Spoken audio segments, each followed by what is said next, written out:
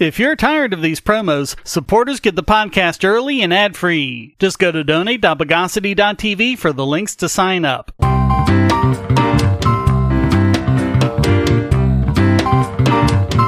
Welcome to the Bogosity Podcast for the week of February 21, 2021, the podcast that invented Venetian sunglasses. This is your host, Shane Killian. Let's defeminize the news of the bogus.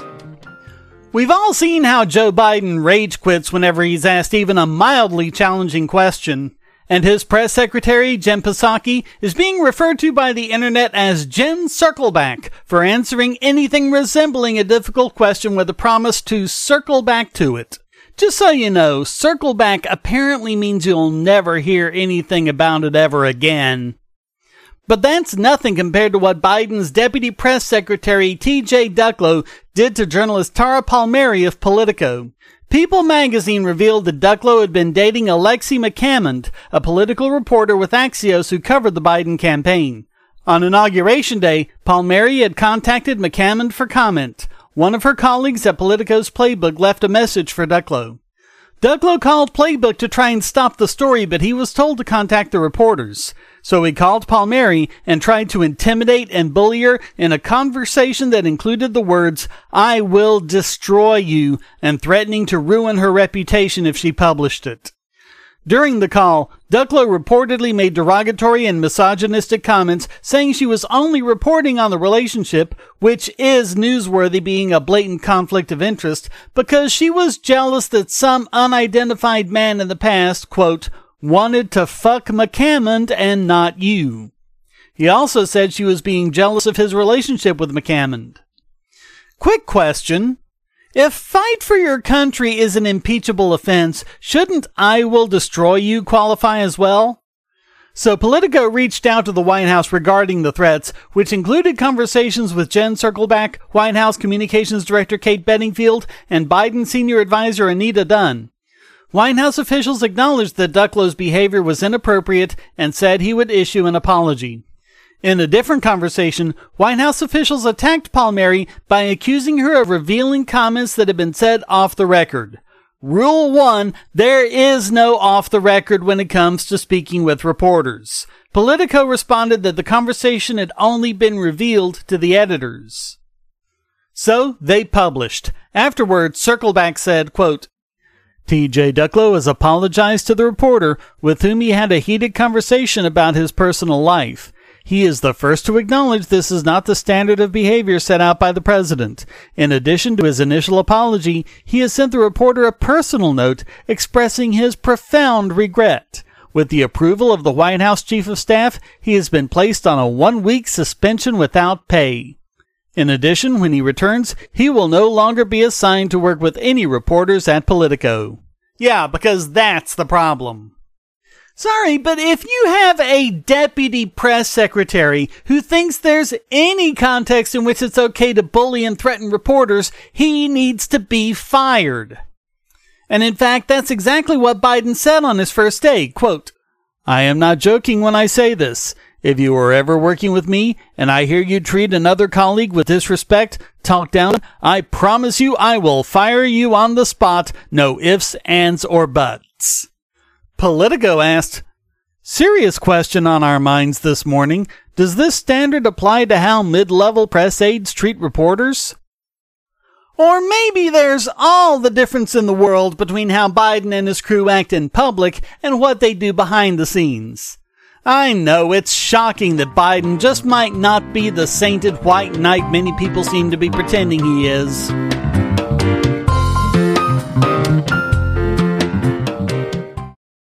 If you're looking for ways to support this channel, but you don't have any spare cash and you can't stand advertisements, you can do so by generating your own cryptocurrency. Use the links at the bottom of the description to listen to the podcast and all of my videos on bittube.tv or lbry.tv to get cryptocurrency for the creator and yourself. Or if you listen to the podcast at the podcast page, you'll also generate crypto. You can also go to airtime.bogosity.tv to get the airtime extension and generate crypto for yourself and the creators on the web anywhere you go, including my YouTube channel. Get 5 tubes free just for installing the extension and signing up, and then simply browse the web as normal. Easily monetize your favorite creators and yourself with cryptocurrency without advertising on BitTube.tv or LBRY.tv or with the Airtime extension at airtime.bogosity.tv. One of the running themes throughout the history of this podcast is not only how god-awfully violent the police are, but also how they get away with it. We stopped doing cops behaving badly stories because there are so freaking many of them, we'd never cover anything else. Plus, there's only so many times you can repeat yourself, but we've been covering problems that contribute to the issues such as qualified immunity. Another big one is police unions. They've used every bit of their considerable power to try and protect police officers who engage in terrible acts of brutality, but thankfully, it looks like they may have met their match in federal court. Unions representing NYPD officers sued to keep in place a regime of secrecy to stop the public from finding out about their bad acts, and they were delivered a loss on Tuesday. Up until last summer, the New York State civil rights law was used to withhold the disciplinary record of police officers from the press, even after the accusations had been shown to be credible.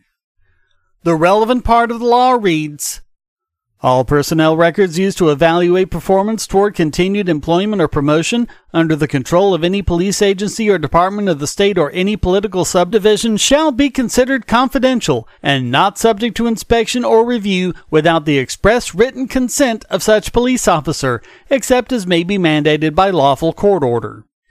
Governor Andrew Cuomo had been fighting the statute's revocation for years until there was a critical mass of support for repeal following the murder of George Floyd. The law was repealed, and New York City said they were going, quote, to proactively publish certain types of disciplinary records and provide other records upon request consistent with its obligations under New York's Freedom of Information law. Several police unions sued, and in July and August a U.S. District Court judge ruled against the unions. But she did allow an exception for a small subset of the records where the officer is determined to be not guilty, which the officer in question can petition to have sealed. They appealed, but on Tuesday the appeals court denied the appeal. Like the lower court, they found that the claims of the NYPD unions that they would be irreparably harmed by the release of such records were unpersuasive. Quote, the unions assert that law enforcement officers will have fewer employment opportunities in the future if records of the allegations against them that prove to be unfounded or unsubstantiated are disclosed, even though each record will reveal the outcome of the investigation. But the district court noted that future employers were unlikely to be misled by conduct records that contained dispositional designations specifying that allegations of misconduct were unsubstantiated, unfounded, or that the accused officer was exonerated. If you're so much as arrested for something, no matter how bogus, even if the charges are dropped or you're found not guilty, you have to inform any prospective employer of the arrest, and that can adversely affect your chances of being hired. But once again, police officers think different rules should apply to them. Their exoneration is on that same record, something ordinary people don't get when applying for a job, let alone an opportunity to have sealed, and that still isn't enough for them. Meanwhile, as the court noted, several other states make similar records available to the public, and yet the unions could point to no evidence anywhere that the availability of such record harms employment opportunities. The NYPD also argued that the release of these records would lead to, quote, heightened danger and safety risks to police officers. The court dismissed these claims as well, quote, we fully and unequivocally respect the dangers and risks police officers face every day, but we cannot say that the district court abused its discretion when it determined that the unions have not sufficiently demonstrated that those dangers and risks are likely to increase because of the city's planned disclosures. In arriving at that conclusion, we note again that many other states make similar misconduct records at least partially available to the public without any evidence of a resulting increase of danger to police officers. They also argued that collective bargaining agreements cannot be used to counter public disclosure laws. And all of this was outweighed by the very real harms victims face in the delay or the inability to obtain information about the status of their complaints. According to Molly Griffith at the Cop Accountability Project, quote, "This decision rightfully rejects the police union's baseless attempts to undermine the legislature's decisive repeal of Police Secrecy Law 50A and to continue hiding records of police discipline and misconduct. To live up to the values of transparency and accountability underlying that repeal, the city can and should immediately proceed with its plans to make police misconduct records accessible to the public, as promised by Mayor Bill de Blasio last summer." Ju-Young Kang, director of Communities United for Police Reform, said, quote, "Police unions have been trying to undermine and overturn the legislature and the public will that led to the repeal of 50A because they want to preserve police impunity and shield abusive officers from consequences. Today's decision from the Second Circuit affirms that the public has the right to know when police brutalize or sexually harass New Yorkers and escape discipline, in spite of police unions' baseless claims and fearmongering." Bayer Azmi, legal director of the Center for Constitutional Rights, said, quote, "This decision should conclusively end the police union's latest attempt to shield their misconduct from public view and give force to the community's long-standing demands for transparency and accountability." And Harvard University School of Law professor Tiffany Wright said, quote, "This is a huge win for transparency and for the communities across New York who bear the brunt of police violence and misconduct. These communities have a right to know the disciplinary histories of those policing their streets, and now they will." All the butthurt unions seem to be able to say was crap like, quote, "Politics must not be allowed to regulate firefighters, police officers, and corrections officers to second-class status." In what way does this make you second-class citizens when you still enjoy far more immunity for your horrible actions than any civilian would? Accountability is part of the job. If you don't like it, go be a plumber.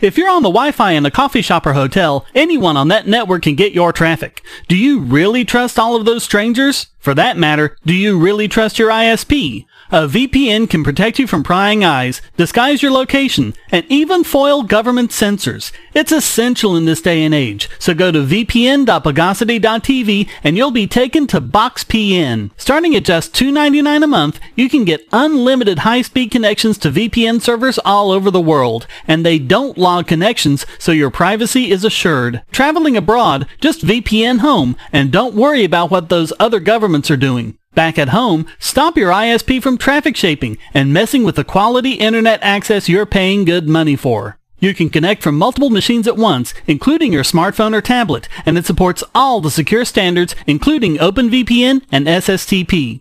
Bypass censors and surveillance with your own secure VPN connection. Go to vpn.bogosity.tv.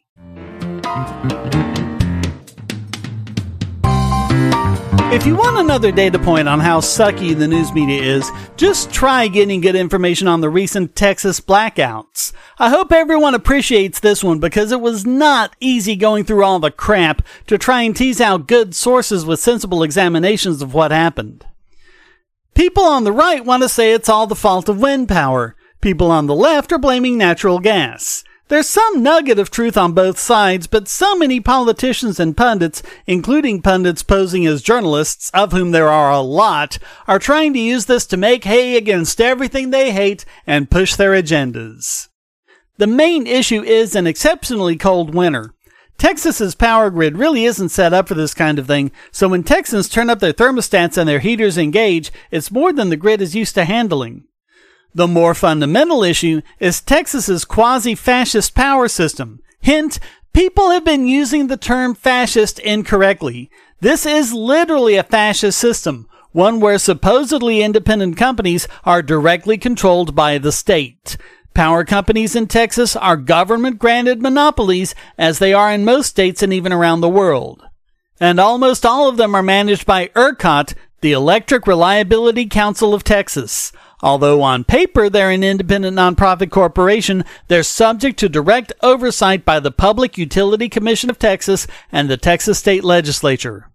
A third of these board members live outside of Texas, including Chair Sally A. Talberg and Vice Chair Peter Crampton. Also, very few of them seem to have any actual expertise in power generation. There are a few lucky Texans who live outside of ERCOT's control, and very few, if any of them, lost power for more than a few minutes. That alone should tell you what you need to know. More than half of the state's electricity is generated by coal, and coal is proving very robust in getting Texans through the cold snap. By comparison, wind and solar are barely a blip. Solar is making these pathetic little starts but keeps faltering, and it goes away completely at night when it's coldest and they need the power the most. Wind turbines don't work as well when they're cold, and they stop working entirely when they freeze. In fact, half of Texas's wind turbines have frozen up, taking at least 12,000 megawatts of power offline. Wind was generating less than 6% of the needed power, and solar less than 1/3%. If wind and solar are renewable power, then why aren't they renewing? I was most curious about natural gas, since northern states and countries with freezing weather have no problem with it. But while Texas's natural gas plants are working, demand for natural gas has risen since many Texans use it to heat their homes, and this accounts for much of the 300-fold spike in energy prices. Additionally, the system for delivering natural gas to the plants apparently wasn't made for freezing cold weather, meaning severe delays as the natural gas companies implemented alternative delivery methods. But to see the real elephant in the living room, follow the link in the show notes to the U.S. Energy Information Administration's information about how the extreme weather is affecting Texas's power. The main question should be, what should we be using to guarantee sustained power during such an emergency? What should we be relying on for most of our day-to-day power needs that is less likely to be affected at times like this? As you can see from the graph towards the bottom of the page, the one that's been holding its own is nuclear. Wind is failing, natural gas is taking a hit, solar is pathetic and probably always will be, coal is reliable but puts a lot of crap into the environment, so what else is there? So, basic takeaway, private is better than government, and nuclear is better than so-called renewables. But sensible people didn't need a cold snap and blackouts to tell us that. When will everybody else learn?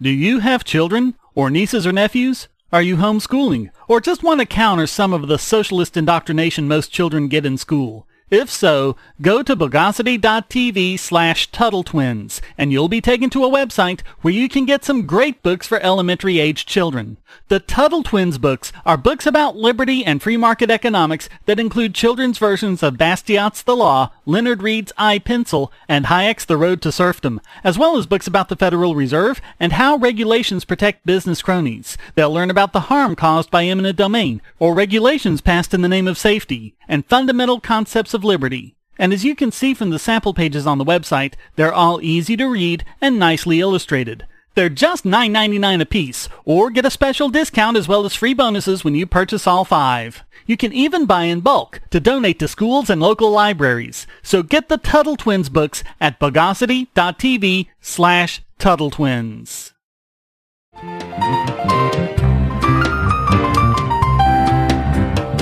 And now it's time to blockade this week's biggest bogon emitter. And this week, I'd fully intended to make Facebook idiot extraordinaire for what seems to be a real boneheaded move, but after learning more about it, I decided that, at least this once, I'm on their side. And I'm giving biggest bogon emitter to Australia. Facebook had decided to do a complete deplatforming of pretty much anything from Australia. News, opinion, commentary, all sorts of things, even children's hospitals. It's a bit scorched earth, but unlike the rest of the internet, and unlike me most of the rest of the time, I'm on Facebook's side this time. Why? Because Australia wants them to pay them money every time someone posts a link to one of their sites. Do they not even understand what the internet is about? Apparently, a trade group led by Rupert Murdoch's News Corp have been pushing to get paid by Google and Facebook every time they quote from or even link to one of their news articles. Of course, the real losers will be smaller websites and podcasts like this one, who would have to pay for every link, every quote, every reference if it's supported by advertising. So they've gone to government to enforce a shakedown racket, as they always do, and Australia seems to be the first one to join in. So now, when Australians try to post news articles, they get a pop-up that reads, "This post can't be shared." And it's not just Australians. Anyone trying to post an article from Aussie publishers saw the same error. Publisher pages from Australia have been completely emptied out. If you charge people money to do something, fewer people will do it. Why is this so hard for Australia to figure out? I really don't get this. Why is Facebook the target of all the ire and not Australia? I, for one, think it's good that they're standing up for the basic concept of the internet, as opposed to Google, who's been cozying up to Murdoch and his gang. The whole idea of the internet is people linking to other sites, pages, news articles, and other items. Any law, regulation, or requirement that gets in the way of that must be opposed. Which is why we're behind Facebook on this one, and why Australia is this week's biggest bogon emitter.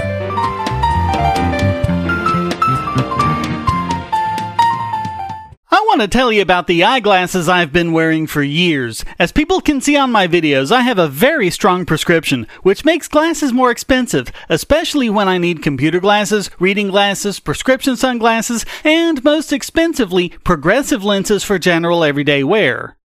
To save money while still getting quality glasses, I get them from Firmoo. In fact, I just got a pair of progressives with high-index aspherical lenses and a nice pair of frames my wife loves for just over $100. It would have been $500 to get them through my eye doctor. Not only do they look good, the glasses are durable. I've worn many pairs for several years without problems. All orders come with a 30-day return policy, a 3-month warranty, and one-on-one customer service. Go to Firmoo, that's FIRMOO.Bogosity.tv anytime you need quality glasses at a low price. Once again, that's Firmoo.Bogosity.tv.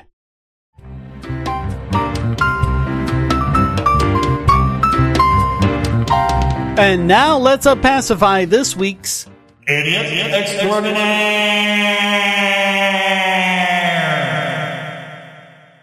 And this week, it goes to the NHS for failing to implement basic sanity checks. Which figures, we've known they were completely insane for some time. So check this out. Journalist Liam Thorpe was offered a COVID vaccine, being told that he was in a high-risk group because of his excess weight. Now, he could have gone, "Yay, vaccine!" gotten the jab, and we wouldn't have blamed him in the slightest. But he thought something was weird, because he really wasn't overweight. And he's in his early 30s with no underlying health problems. And he didn't feel right jumping in line ahead of people with a greater risk. So he checked with his GP. And what follows is a Rube Goldbergian sequence of fails, beginning with the fact that the UK health system relies on the completely insane BMI to determine whether or not someone is a healthy weight.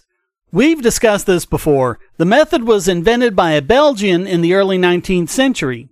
He wasn't even a doctor. He was an astronomer and mathematician, and he was working for an insurance company trying to figure out what the weight distribution among Belgians was. It wasn't meant to be an indicator of health. It wasn't even meant to be an indication of what a 19th century Belgian should weigh. The next dumb part is why any other scientific organization takes BMI seriously, since it's done by dividing your weight by the square of your height. If you're scratching your head about that, that's because you understand what any first-year physics or geometry student knows about, the square-cube law. When you scale something up, as distance such as height or diameter increases, its surface area increases by a power of 2, and volume increases by a power of 3. So if you double the height of something, surface area becomes 4 times as great, and weight becomes 8 times as great. Let's say you think a 5-foot-tall person should weigh 125 pounds. A 6-foot-tall person is 1.2 times the height. BMI would say they should weigh 180 pounds, when according to the square cube law, it should be 216. Which means that tall people are much more likely to be wrongly considered obese, and none of it makes any sense anyway, given that people don't increase in size the same way in every dimension. which makes it all the more sad that it isn't just the NHS that's using this bogus metric, but healthcare systems and insurance companies all over the world. But that isn't even the dumbest part about this story. According to BMI, normal is 18.5 to 25, overweight is 25 to 30, and obese is greater than 30. The largest BMI on record was 200, which was the BMI of a Saudi Arabian man who weighed over 1,300 pounds. Now, keeping in mind that 200 is the biggest ever reliably measured, someone should have noticed something was wrong when Thorpe's BMI was listed as 28,000. Thorpe is 6'2", so that would mean his weight would be 130 tons. Now, it may be the case that no human being actually looked at his BMI and it was all done by computer, but every first-year programmer knows to do sanity checks on results. You'd set the extreme but sane range for the BMI, say between 15 and 200, and when BMI is calculated, you'd check that the result is between these amounts. If it isn't, you'd ask the user for verification. People make mistakes when they enter data. Sanity checks are a great way of making sure incorrect data isn't entered, which is especially important when you're inputting data about a patient into a medical database that is being used to make decisions about his health care. The high BMI occurred when someone input Thorpe's height of 6'2". They put it in as 6.2. Now, you might be saying, well, 0.2 feet is 2.4 inches. So that would have made him 6 feet 2.4 inches, so that's within half an inch of his height. So what's the issue? The issue is the computer, for some reason, assumed it was centimeters. The shortest person ever was 54 centimeters, so that might be another sanity check. Make sure the height the user entered is between 54 centimeters and 272 centimeters, the height of the tallest man ever. Put in something outside those values, and again, the computer would ask the user to make sure they got that right.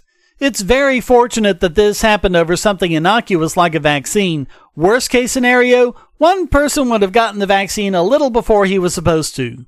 But what about other mistakes, such as the amount of medication someone should get? Mistakes like this cost lives. A similar issue didn't cost lives, but it did cost American taxpayers $125 million when the Mars Climate Orbiter was lost when JPL engineers assumed that Lockheed Martin had given them acceleration curve data in Newton seconds when they'd actually been given in pound seconds, making the result off by a factor of 4.4. Units! Here's hoping someone at the NHS gets the message and implements the basic checks every first-year coder knows to do.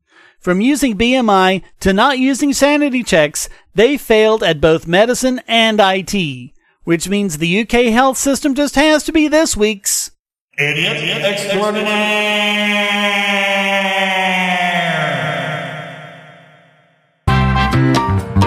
Well, that wraps up this If I Want Trouble, I'll Phone the Police edition of the Bogosity Podcast. I hope you enjoyed it. If you did, please go to donate.bogosity.tv for several ways to support and discord.bogosity.tv to join the discussion. Subscribe at Patreon or Subscribestar, and you can listen early and ad-free. Thank you for listening. Until next time, here's a quote from Robert Heinlein. The police of a state should never be stronger or better armed than the citizenry. An armed citizenry, willing to fight, is the foundation of civil freedom. The Bogosity Podcast is licensed under Creative Commons Attribution, Non-Commercial, No Derivatives 4.0 International License.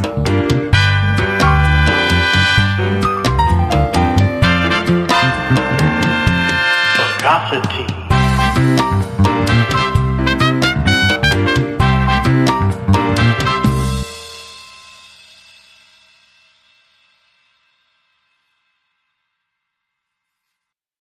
We live in a world where light bulbs connect to the internet, and recent attacks on them prove that your online security is under threat like never before. Not only your websites, but the internet-enabled devices you buy. And the biggest problem is weak passwords. That's why you need LastPass. LastPass allows you to randomly generate strong, unique passwords on the web and on your internet-enabled devices, all protected by one master password. LastPass sets up in minutes and gives you secure automatic logins throughout the web, synchronizing across all your browsers, all your computers, and even your mobile devices, at home, at work, or on the road. It even securely stores sensitive form data, including credit card numbers, backup sensitive documents, software licenses, Wi-Fi logins, and more. And with LastPass Premium, you can get these benefits on other applications, manage passwords for your entire family, and also get priority customer support. Sign up at password.bogosity.tv for a free month of LastPass Premium. Log in securely everywhere using the last password you'll ever have to remember. Go to password.bogosity.tv and get LastPass now.